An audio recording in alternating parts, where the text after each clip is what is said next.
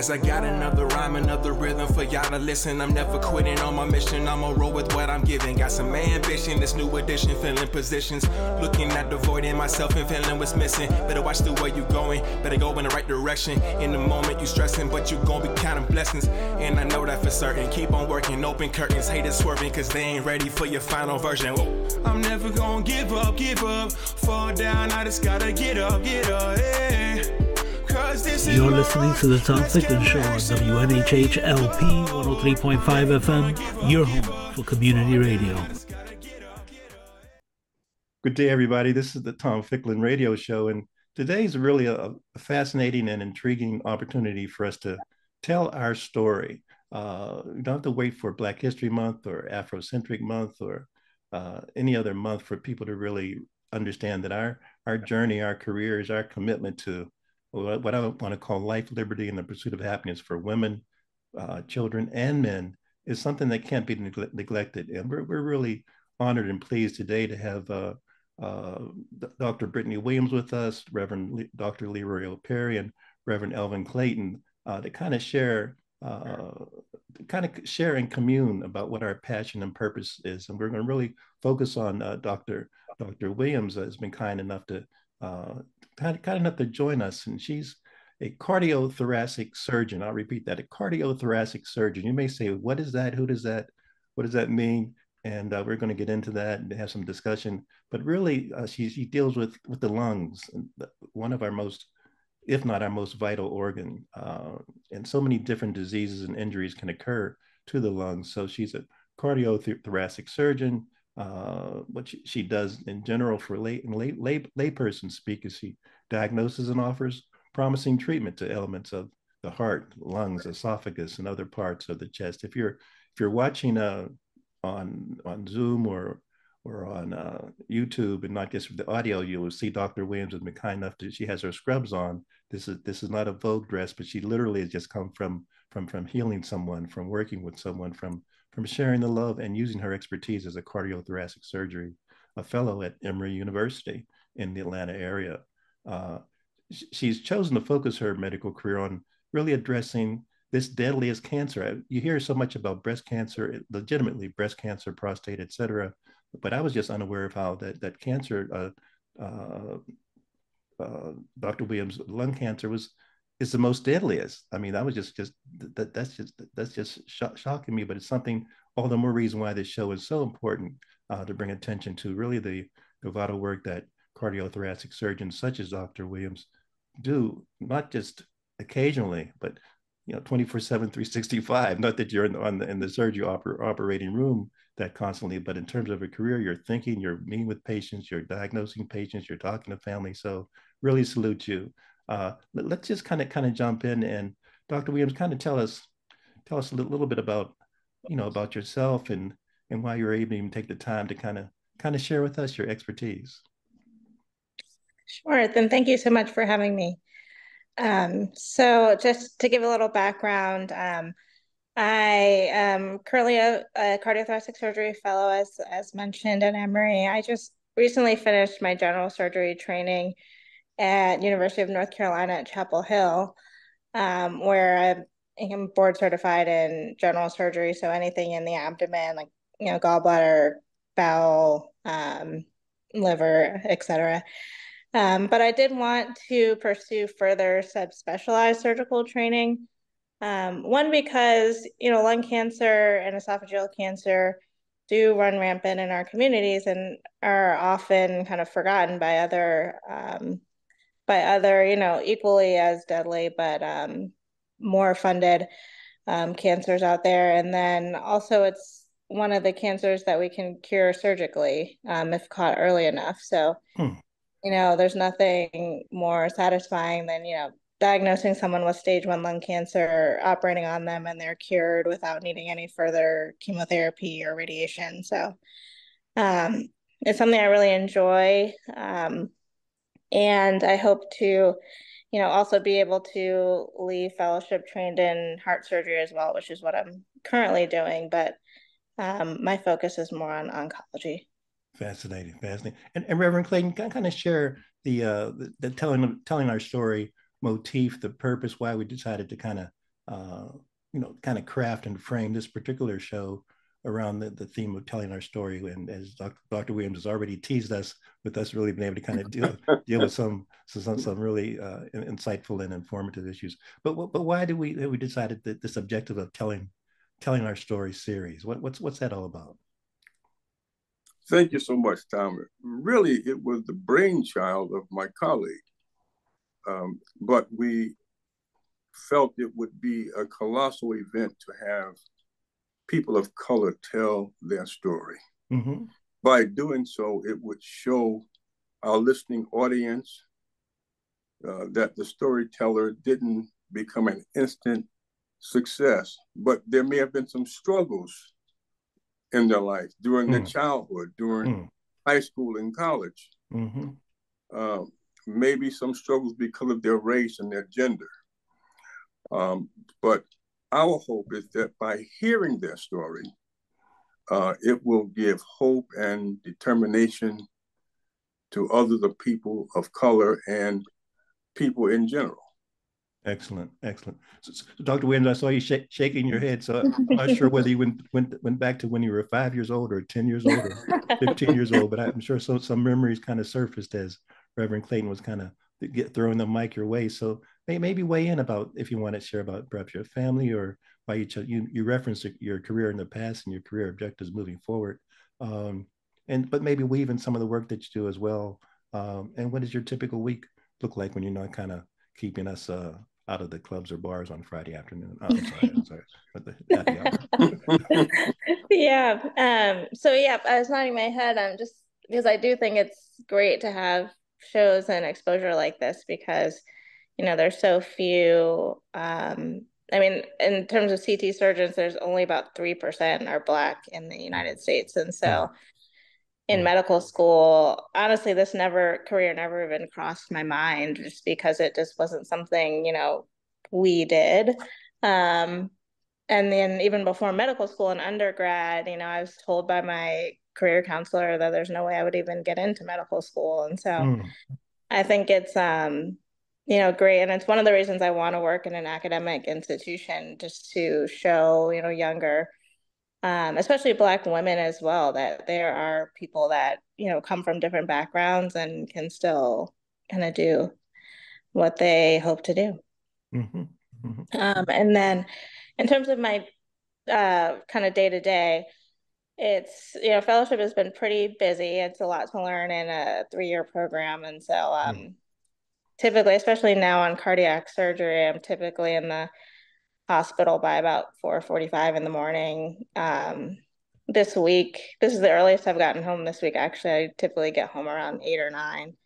And I'm in the operating room most of the day. The cases are pretty long. Like I did a heart transplant this week that took about 9 hours or so. And so it's rigorous work, but really fulfilling. And, I think, and then thoracic, when I'm working more on lung cancer, the operations are typically shorter, but I'm in the hospital probably around from 6 a.m. to maybe 7 p.m. every day, every other weekend off. Reverend Perry, I see those cobwebs that you dusted off for today's show. So kind of weigh in if you would. I was really, I have so many questions. I don't know where to start.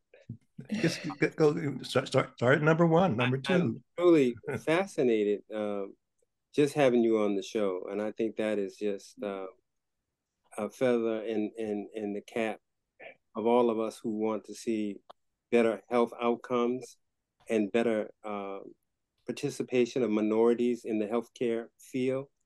When you talked about surgery, one thing that went through my mind, because we've been talking to surgeons for the last 9 years, and with Black men, for example, in prostate surgery, we saw how, and even in breast cancer, we saw how it went from like radical surgery to a more precision kind of surgery. Even to the point of robotic. And with the Tulsa study, I have no idea what they do, because you go in the same day and almost come out the same day. So, I mean, it just seems like medicine is just always evolving. Mm. And so what you do, I mean, for 9 hours in a Is that something? it, and so when you mentioned that transplant, one of the things that went through my mind was in terms of availability and equity, how many Black people will get that opportunity to get a transplant? Yeah, that is a great point. I mean, the goal of UNOS and the National Transplant Network is to make it equitable and to use kind of objective data on deciding who gets which organs. But I mean, even before you get on the transplant list, it's harder. Black people aren't going into the doctor as much. By the time they've seen someone, they may not be a candidate anymore, or by the time they get in there too sick, they have poor outcomes. And then you need a lot of support system. You need a huge team of people to really get you through. So even if you get the organ, I mean, the real important thing is the outcomes and the organ function and survival. And so there's definitely a lot of disparities among African Americans and transplant. I think some organs, kidney transplants are probably a little bit better than others, but heart and lung transplants, it's really rare. I mean, it's hard to find good organs, and so it's really important to raise awareness that if people kind of stay on top of it, you have to see, your transplant team every so often, keep up with, a ton of labs. It's a big undertaking, and so Mm. so I definitely agree with that. Mm. And the wait time for these for to get on being on the list, how long is the wait time for Yeah. these minorities? Like is it 3 years? Yeah. I mean, it kind of depends. I mean, we have people that come in so sick that they're on they're kind of escalated up within weeks. Um, at least for, heart and lung transplants, but it's hard. I mean, it's kind of a sweet spot where you can't be too healthy and then you sit on the list for years, but then once you're, so sick, you kind of have a short window of time where you've got to get an organ or you may not survive. Mm.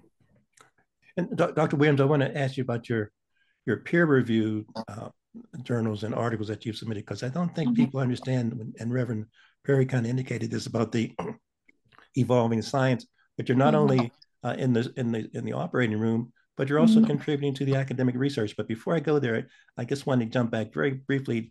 If we have a number of young people, high school students, college students, that view this show and are looking for kind of guidance or inspiration, and I guess wondered in your when you were in high school or college, what, because you referenced the one counselor that kind of discouraged you. What can you think of one or two incidents that kind of told you that, I'm going to climb this mountain regardless? Did someone smack you in the face? Did you decide I'm just going to do it yourself? I was just curious of what if you Yeah. had any of those Damascus Road experiences. Yeah, so in high school and the beginning of college, I actually planned on becoming an artist. I started out as an art major at Howard University. And then, I had always liked medicine and science. My mother's a physician assistant, and so I've spent a lot of time in hospitals growing up. Um, but it's hard because you always feel like, am I good enough? Am I smart enough? Is this really something I can do? And so that's when I started kind of speaking to the guidance counselor, started to investigate what it would take to apply to medical school. And, all of them pretty much said it was too late. I started as an art major. There was no way I was going to get the credits to just not even try. And so luckily, I'm kind of the type of person where if someone tells me I can't do something, that makes me want to do it even more. Amen. And so that kind of drove me to just kind of want to prove everyone wrong. And so fortunately, I was able to do that. But I think a lot of people would have just taken their advice and given up. But you kind of have to just turn off the the naysayers and go Yes. for it. I mean, the worst thing, I've had friends of mine that have applied to medical school 3, 4 times before getting in, and so it's just kind of perseverance. And I was fortunate to get in the first round, but Mm. it's hard when there are people that aren't supporting you. Mm. And Reverend Clayton, I see your brain So your brain cells kind of connect, talking to one another as well. I sense the questions on your mind as well. Well, I was just listening to Britnee, and she was sharing with us the difficulty was for so many people to get in. Can you share with us some of the reasons why it's so difficult to get into medical school? Yeah.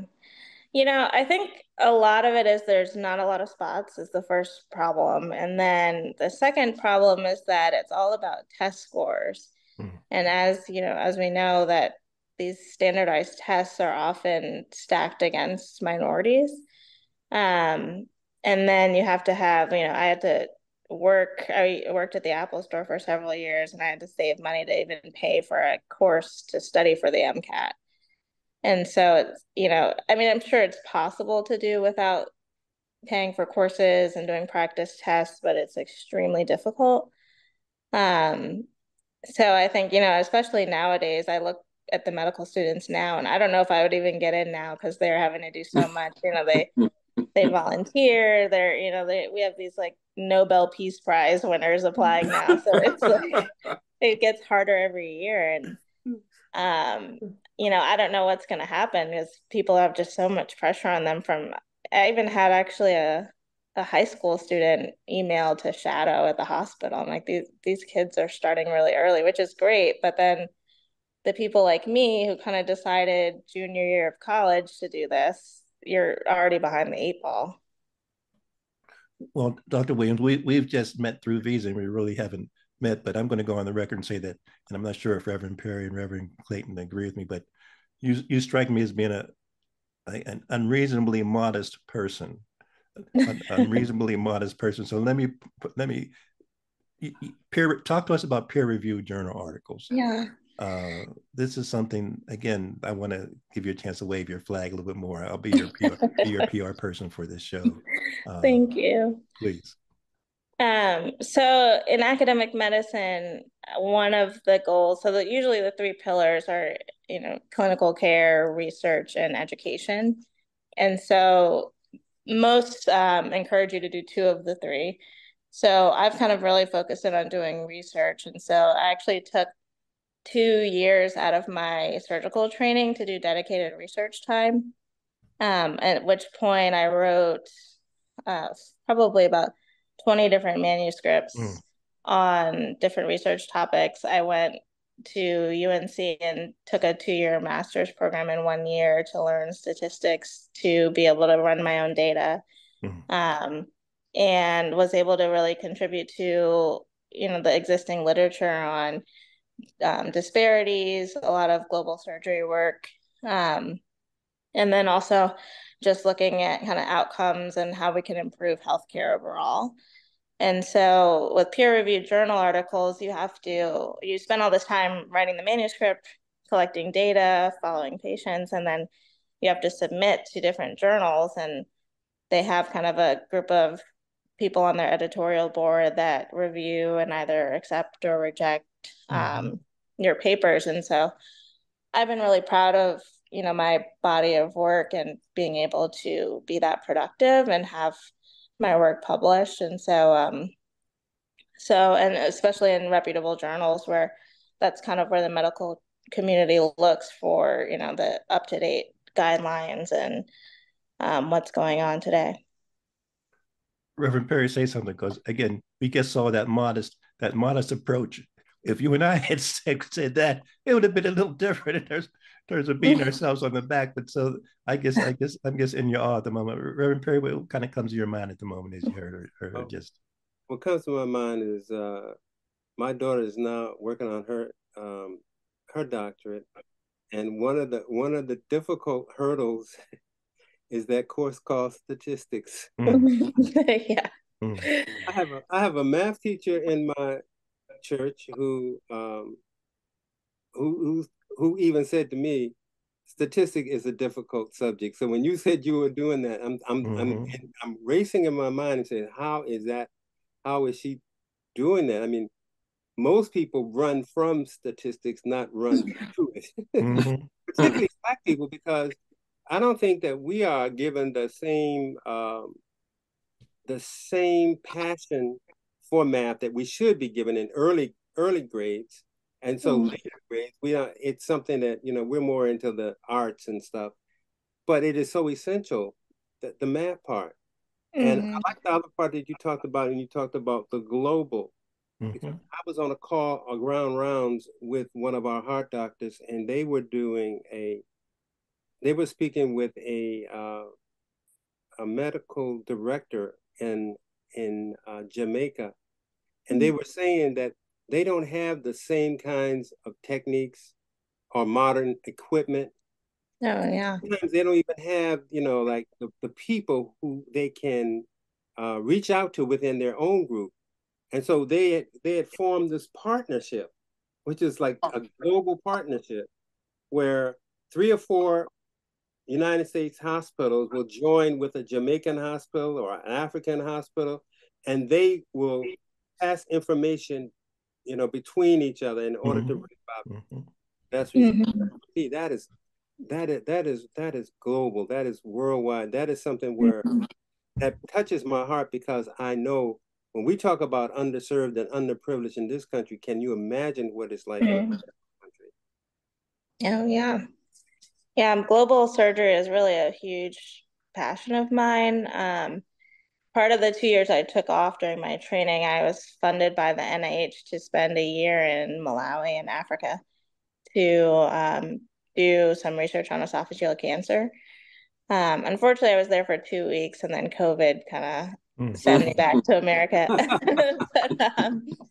But even before that, I spent some time in medical school in Ethiopia, and just like being in their operating rooms where they may have a day without running water, and you can't run an operating room without water. Or the way here we're so focused on sterility and all of that. In their operating rooms, the windows are open because it's so hot otherwise. And so my job as a medical student was to swat birds away from getting into people's body cavities. So it's just so interesting, when we're definitely have underserved parts of America, but when you go to Ethiopia and Malawi and operate with them, and they're working with so much less, it's just really flooring. Yeah. That's awesome. Again, Dr. Williams, another modest response. Let me push you a little further. I'm trying to give you a compliment here, but let me push you a little further. There's a recent article that one out of 7 people will live in be in the African continent in a few years. So this is where really our much of the world will be living. So I just wonder if you want to kind of comment a little bit about that, because you're relatively younger than Reverend Clayton, Reverend Perry, and myself. But 20, 30, 40 years from now, who knows where things might be in terms of global, worldwide health, health for, and we know about communicable diseases. And so I just wonder if you wanted to kind of look into your crystal ball a little second and chat about health for the world and for the planet moving forward.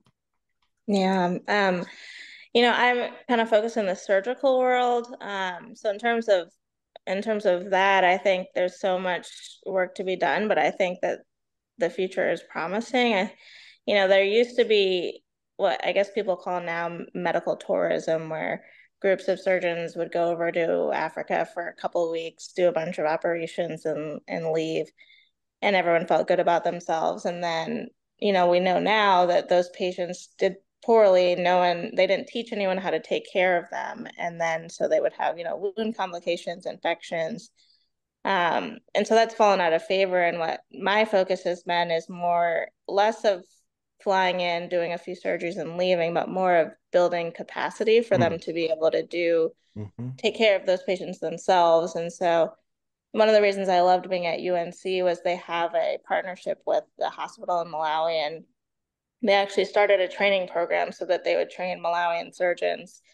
And we've had this exchange kind of program where one of us every year would spend a year there, and kind of work with them. And we work remotely with them. And, there's a lot of opportunities, especially in the cancer world we have kind of multidisciplinary meetings here that are often already held on Zoom. And so someone in in Africa with a question about a certain tumor or treatment options can kind of participate in that. And then my dream, which is probably pretty far off, is, as you mentioned, with robotic surgery. That's one of my future specialties. I'm hoping that that'll provide some opportunities to kind of help with remote surgical care.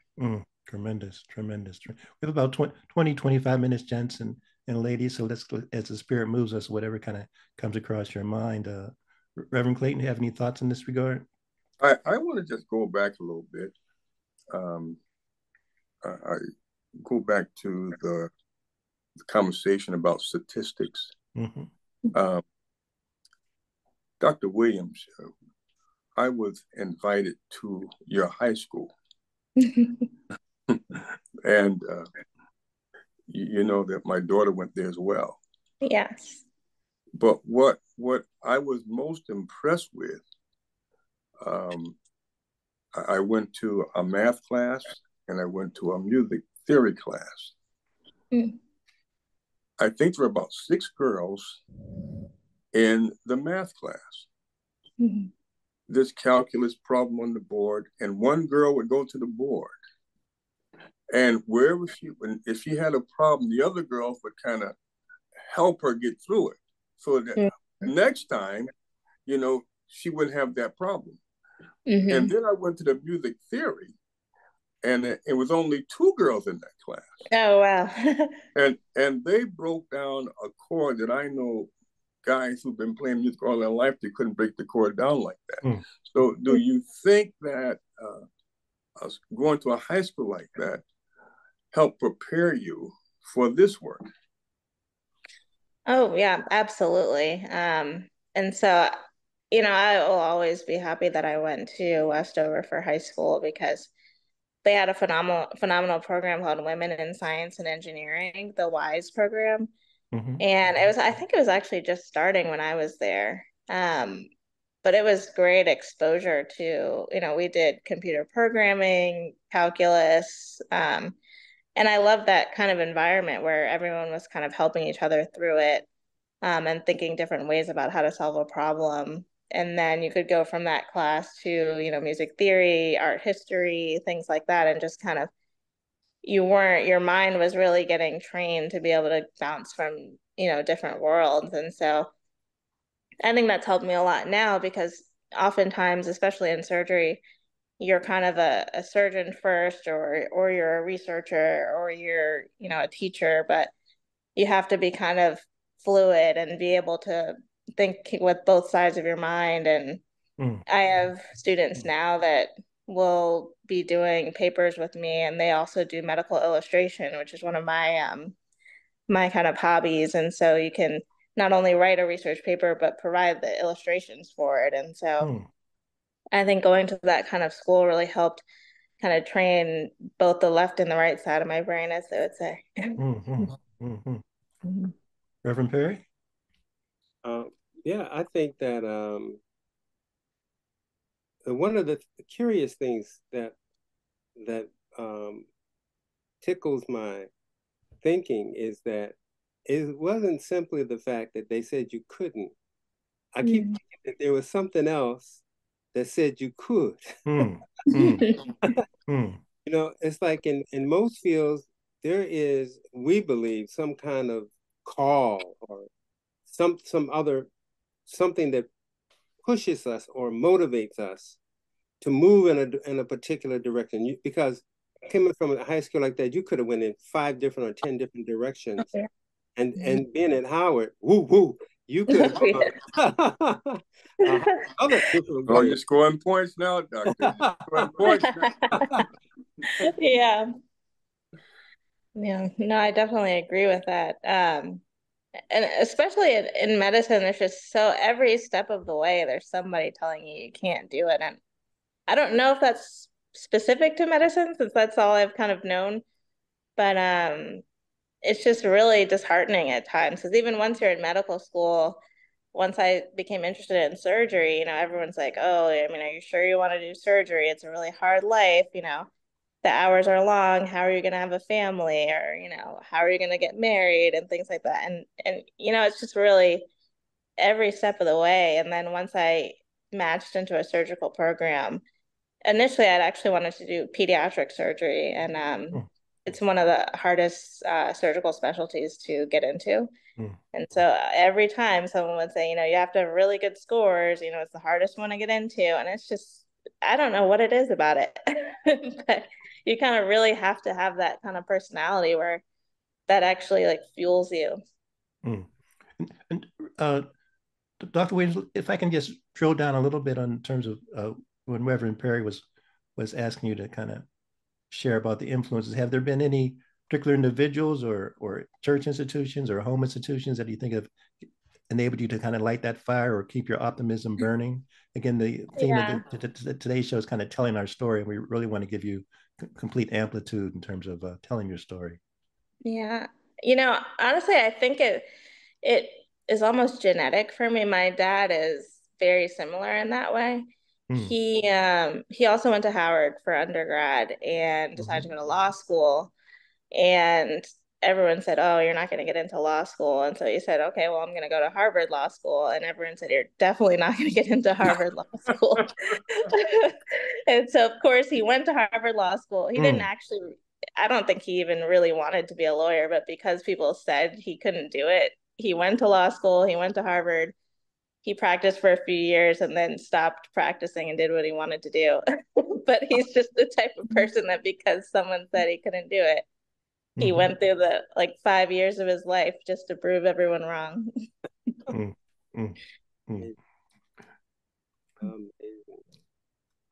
As a statistician, as a part of a statistician in your work, what do you see as the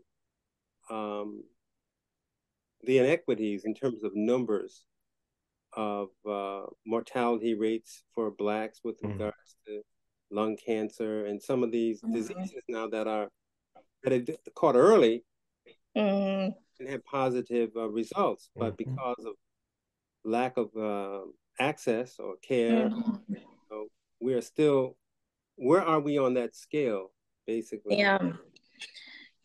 I actually recently did a roundtable discussion for a CT program on disparities in lung cancer. And it's interesting because it seems like one of the big places where we fall through the cracks is in screening. I don't even know how much of our community is aware that there's now these new screening guidelines where if you're over 50 and are a smoker or have quit in the last 15 years, that you are eligible and through Medicare, Medicaid to get a CT scan every year to screen for lung cancer until you're 80. And I think it's common across all screening, cancer screenings, but especially in lung cancer. I don't know if it's just a lack of awareness or a lack of access. People probably think it costs money. It really should be covered now that it's officially a guideline. But I think screening is a big issue where we fall into the cracks. And then also with clinical trials, I think Black people have been historically and rightfully so distrustful of the medical field. And so it's really hard to recruit African Americans to studies. And so there are all these new immunotherapies and chemotherapies that they're in active clinical trials and they're showing to be effective, but we don't actually know what it's going to do in Black people because there's just so few numbers that are enrolling. And on one hand, I understand it. I mean, I don't want to feel like a guinea pig, but at the other end of it, genetically we have some differences. And so it's useful to know, are these medications going to work differently in our population, or do we need a dose reduction or a dose increase so I think clinical trials and screening are really the two big areas where we kind of fall through the cracks with lung cancer. 10 to 15 more minutes, gentlemen and ladies. So let's kind of plunge in. Dr. Williams, talk to me about cigarettes. As you know, several states have banned the sale of menthol cigarettes in over 100 municipalities. But now I'm reading that even the cigarette industry is thinking of different ways of putting different things into the cigarettes that will still give the effect, the addictive effect of menthol. Just if you could wave your queen, your queen wand, would we abolish the sale of cigarettes totally? Oh, absolutely. I mean, cigarettes, as you know, lung cancer is the highest mortality in our country for cancer, and it's 90% of it is cigarettes. And so it's just, it's such a preventable disease that kills so many people, and it's all cigarettes. And now there are studies coming out that vaping is having similar effects, which has kind of become the new thing. And so, I mean, I love what they do in California with certain, like just raising the taxes on all that kind of thing. That's, bad for people's health. But I think if we could just ban all that altogether, it would be phenomenal. I mean, it's just we see so many people that even after they're diagnosed with cancer, they just cannot quit. And that is true. I see Reverend Perry. I think Reverend Perry's taking notes to add to your next peer review journal. So he's volunteering to be an assistant. But I wanted to simply say, I'm taking notes because I think the clinical trials and the screenings are really the foundation of where we are. The problem also that you would add to that is the access and the information stream that would allow a person who has been a smoker to know that, yeah, you can get a free screening. Yeah. And doing this could add years to your life.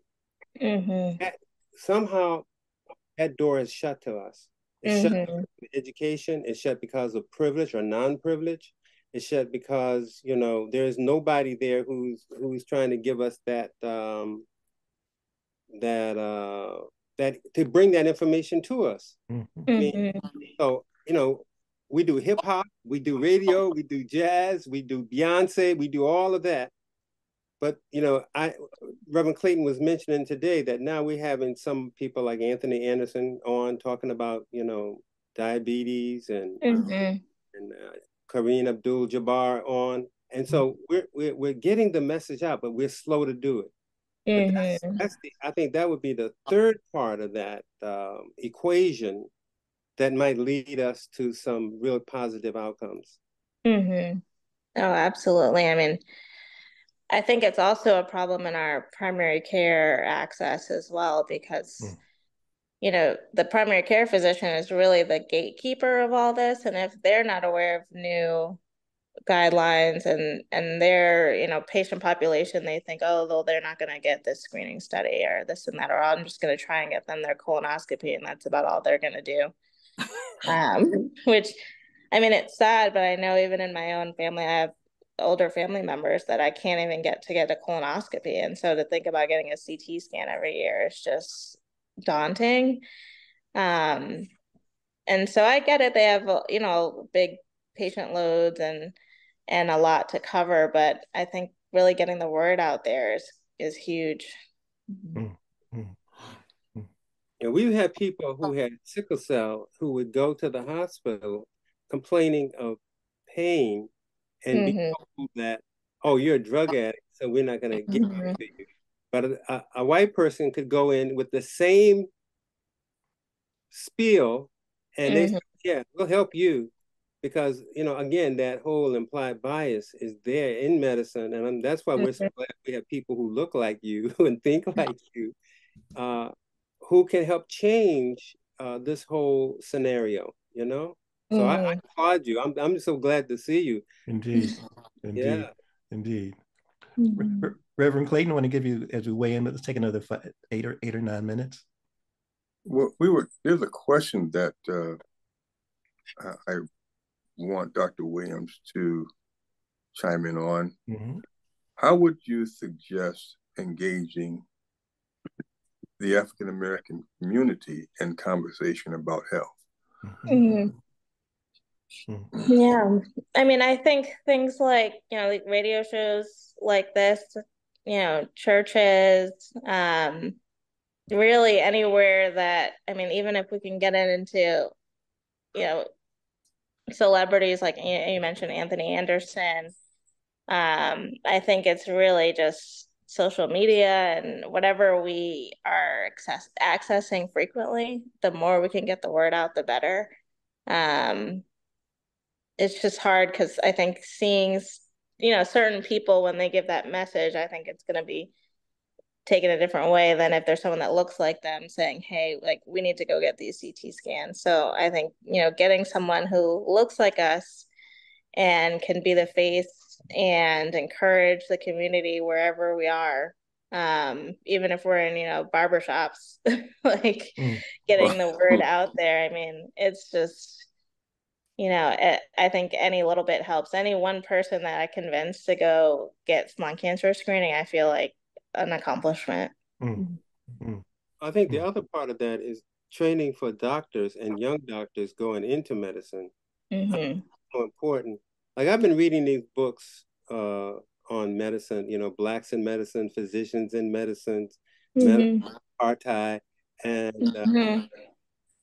one of the things that seems to be prevalent in this field of privilege, and that is the idea that we are immune, that our body absolutely.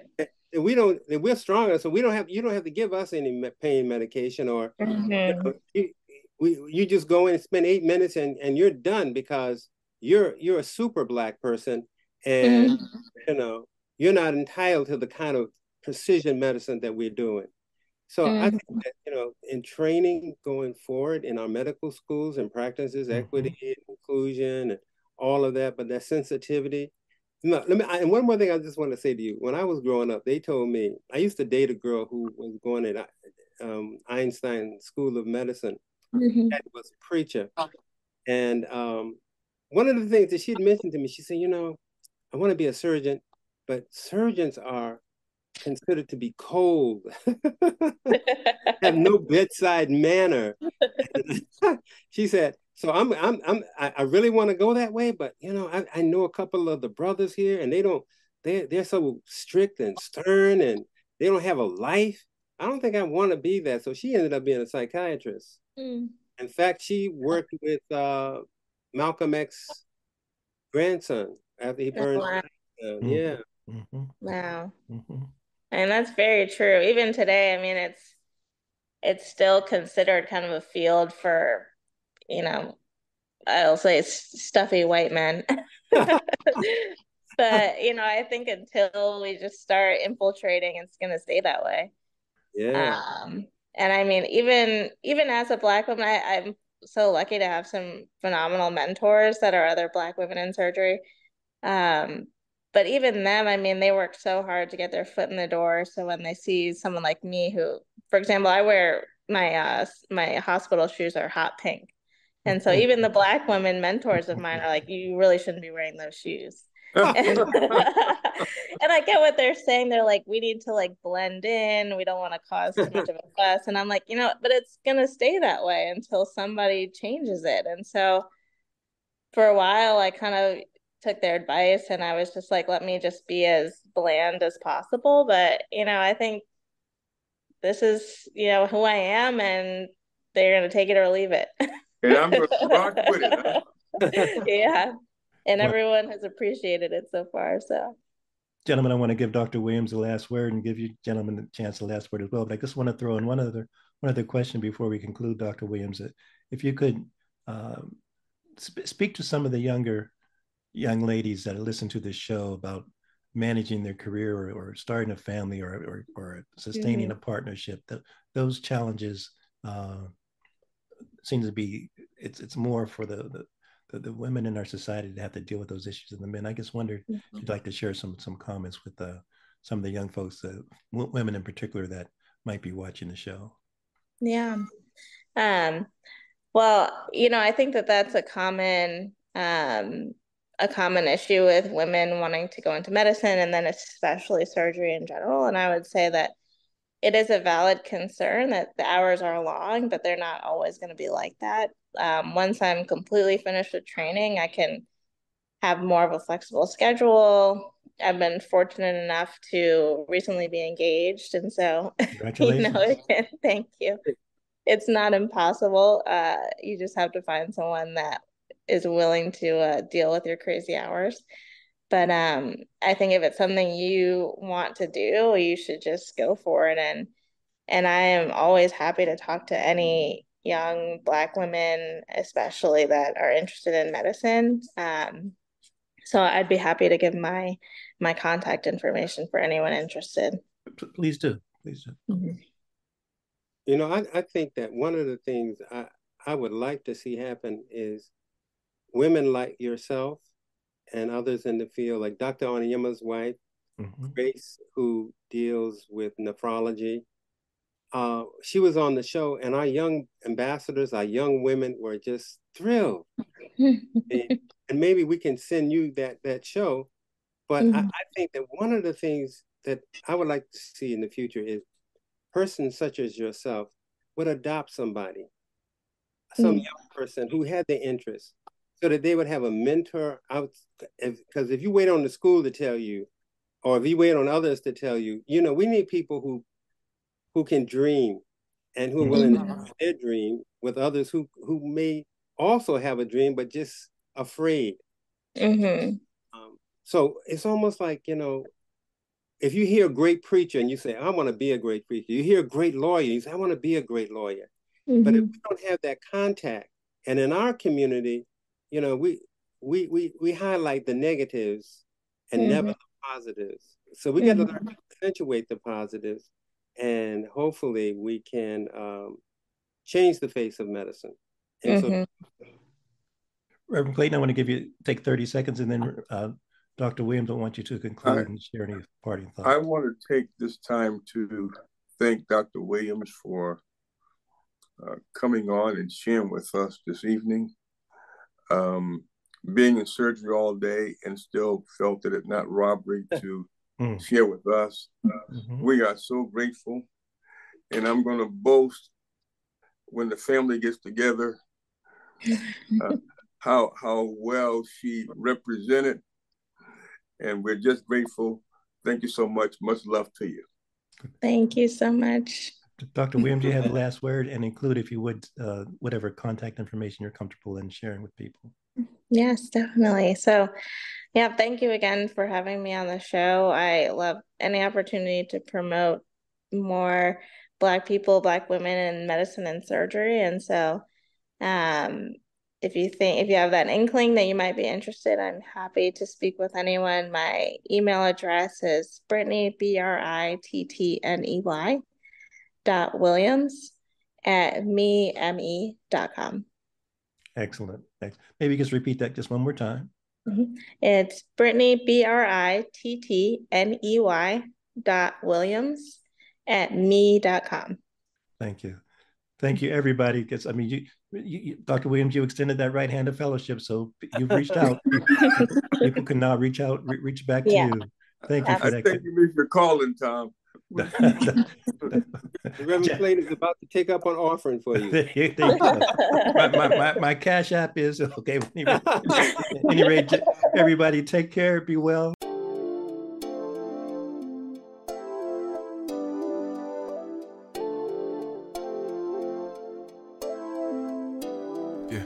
As I got another rhyme, another rhythm for y'all to listen. I'm never quitting on my mission. I'ma roll with what I'm giving. Got some ambition, this new edition, filling positions. Looking at the void in myself and feeling what's missing. Better watch the way you going, better go in the right direction. In the moment you stressing, but you gon' be counting blessings. And I know that for certain. Keep on working, open curtains, haters swerving, cause they ain't ready for your final version. Whoa. I'm never gonna give up. Fall down, I just gotta get up, yeah. You're listening to the Tom Ficklin Show on WNHH LP 103.5 FM, your home for community radio.